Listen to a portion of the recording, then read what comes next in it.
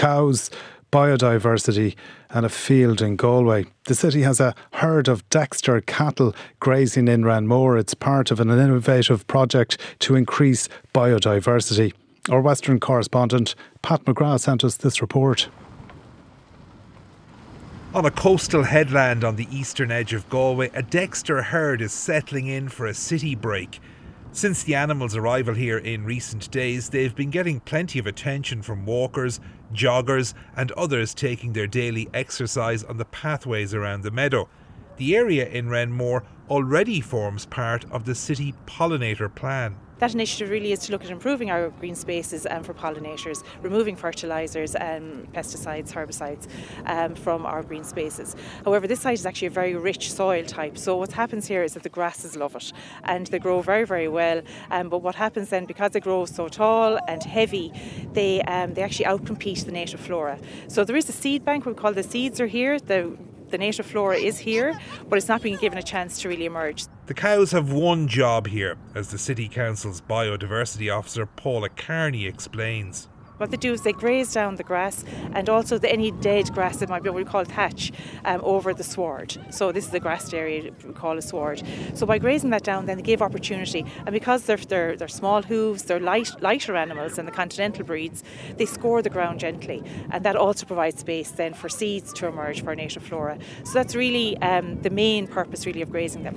And the key part of that as well is that they're grazed only over the autumn, winter months. They'll come off in early spring, so giving those seeds as much a chance as possible.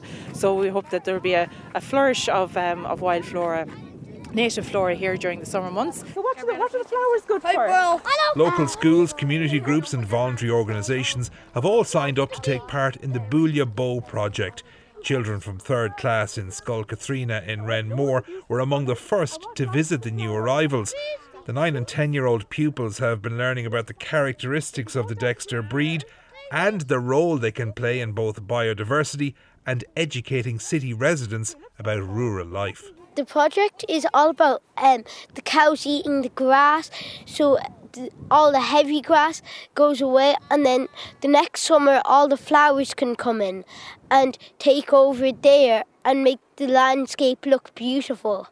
Well, they're bad and good for the environment, because when they eat grass and they fart, it's not good for the environment. But when they eat grass, it's good for the environment, because then after flowers can grow. We're going to be looking after the cows and making sure that there's no rubbish going in there, so they don't eat any rubbish, and make sure they're well looked after.